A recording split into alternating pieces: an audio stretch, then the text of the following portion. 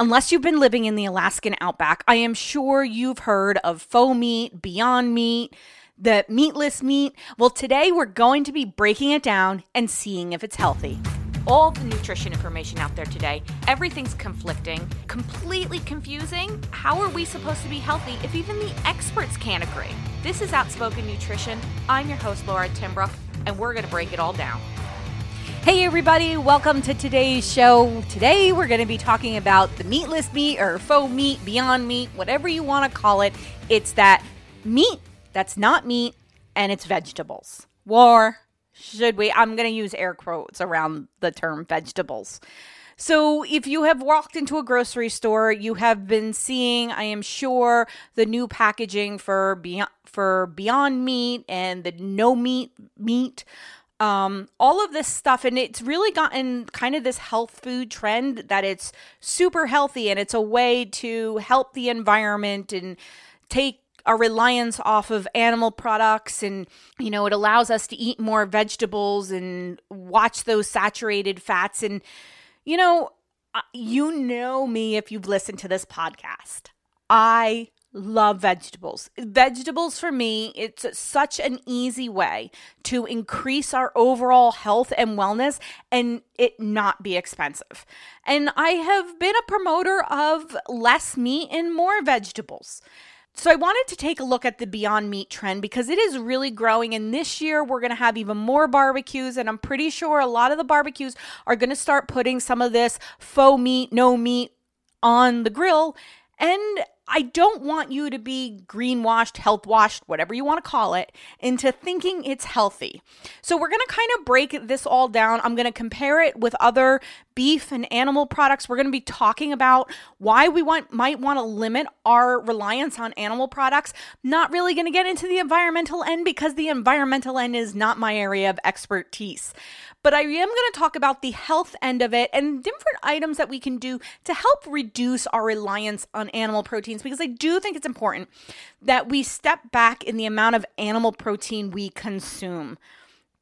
So let's just get down to the straight facts. Now, when we look at Beyond Meat, and I'm using Beyond Meat because it's one of the most popular ones. I know there's like a ton of other brands out there, but we're just going to use the nutritional breakdown for Beyond Meat. So when we look at Beyond Meat's calorie for one patty, all of this is being done for one patty. We're looking at 230 calories, 14 grams of fat, 5 grams of saturated fat. We have 390 milligrams of sodium, 7 grams of carbs, and 20 grams of protein. This is for your original Beyond Meat burger. Using my air quotes here. Now, when we look at the original Bubba Burger, so Bubba Burgers, I kind of use it as a name brand. You can get it mostly in almost any supermarket. And this is the original one. So this is not a low-fat one. This is not a turkey burger. This is their original full-fat meat burger. And their calories is 420 calories. Their fat is 35 grams of fat. 15 of those grams are saturated fat.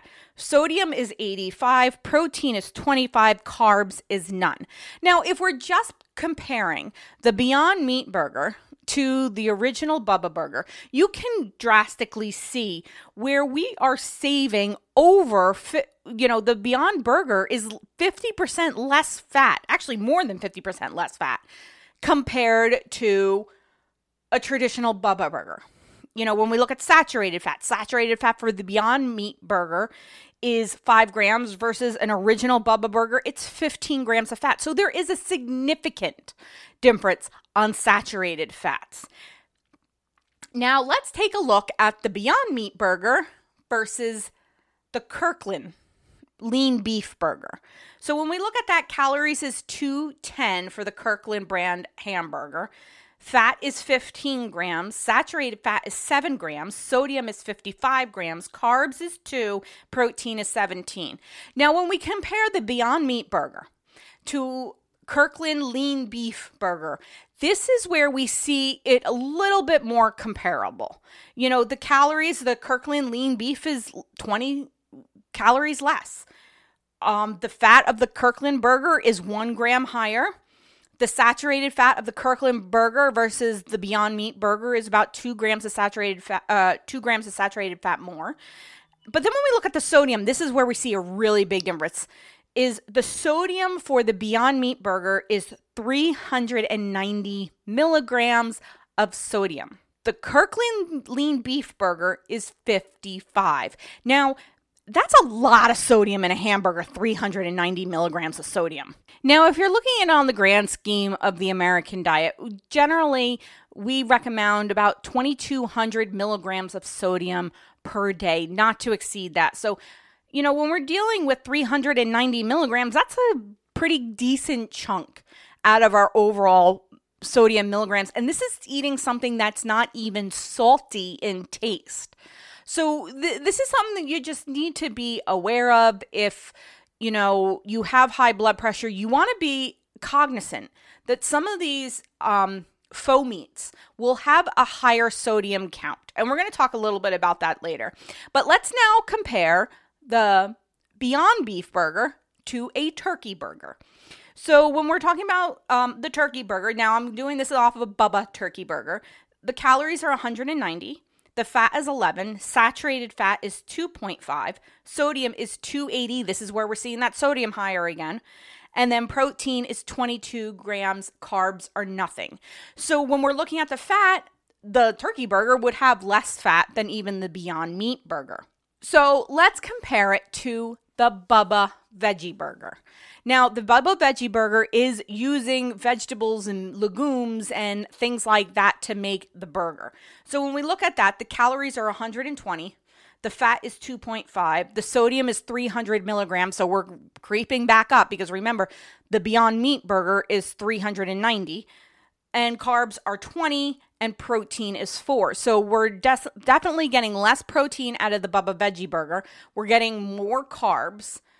And we have a lower calorie and a lower fat amount. Now, be mindful that fat and calories kind of go hand in hand. If you have more fat, you're naturally going to have more calories. Now, let's just break down ingredients. So I want to talk about the ingredients in the Beyond Meat burger because I think a lot of times we don't understand. We know it's this faux meat and we know it's kind of made out of vegetables, but how many of you have actually read the label?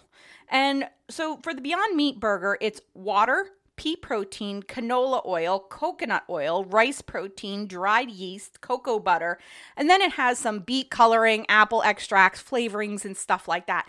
So as you can see, the big thing in here is pea protein. So if you have ever gone to any of your vegetarian protein shakes, pea protein is a big one. We have pea protein milk. Pea protein is like the new soy, essentially. And then we have canola oil and coconut oil. So there's a lot of oil and fats that's holding it together. That's where, because of the coconut oil, that's where you're seeing the saturated fat come in. So, if we're looking at, I know a lot of people will say when they're eating more vegetables that you're eating a less processed diet. Let's be honest, this is pretty damn processed, So if we're looking at it on a clean aspect, yeah, no, it's not very clean. It's pretty, we have a lot of canola oil and coconut oil and processed. There's a lot of processed ingredients in this. And listen, I'm not saying that we shouldn't be eating anything that's not processed. I do live in the real life. I do have processed foods occasionally, but you have to weigh your options of where your processed foods are coming with. Now, do I think if you eat Beyond Meat burgers every once in a while, it's a good or bad idea? I think if you like them, it's a good idea. If you don't like them, don't bother. I don't see anything that's glaring to me that it would be a better option. If you're a vegetarian and this is giving you an option to have something that feels like meat without eating animal products because that is something you're a strong believer in, then go for it. There's nothing wrong with it. But what I do want to warn you about is that sodium, because a lot of times sodium can creep up and we don't understand it. So many times we go to the doctor and they tell us we have high blood pressure. And I know a lot of us write it off as, it's white coats. It's just because I'm nervous and I'm in the doctor's office. And a lot of times that might be true. But what I want you to do is anytime you have had high blood pressure, when you're coming home from the doctor's office, monitor your blood pressure for a week at home and see if that's really true. Is it because you have high blood pressure because you go to the doctor, or is it because you actually have high blood pressure? And I know a lot of times we blame it on stress because stress will drastically increase our blood pressure. But the one thing too is when we look at blood pressure can really be influenced by our diet. Something high in sodium, and sodium hides in so much processed food that we don't even realize it.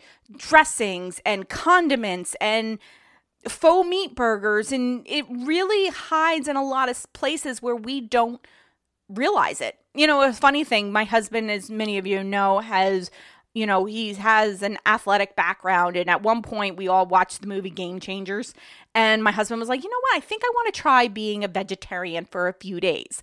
Now, this is coming from my husband, who is a strict meat and potatoes eater. And he wanted to try being a vegetarian. So we actually put him on a vegetarian diet. We kind of transitioned to some of the veggie burgers and things like that, not changing his diet too far from what it was because that would have been too much of a change for him. And the one thing we noticed is his blood pressure went through the roof. And when I started looking back at a lot of the food he was eating, I started to realize he was significantly taking in more sodium than he did in his traditional diet. Now, yes, I agree with you. It was because it was more processed. Not 100% more processed. I mean, we're pretty heavy on veggies to begin with, so it's not like we were only eating processed foods, but he was eating more processed ingredients than he traditionally came from. So that is the one thing that I really urge people, that when you are on a vegetarian type diet and you're utilizing products, such like faux chicken nuggets, faux burgers, macaroni and cheese where you're making it yourself, is to look at that sodium, because a lot of times, these foods don't have the flavor that a traditional food might have.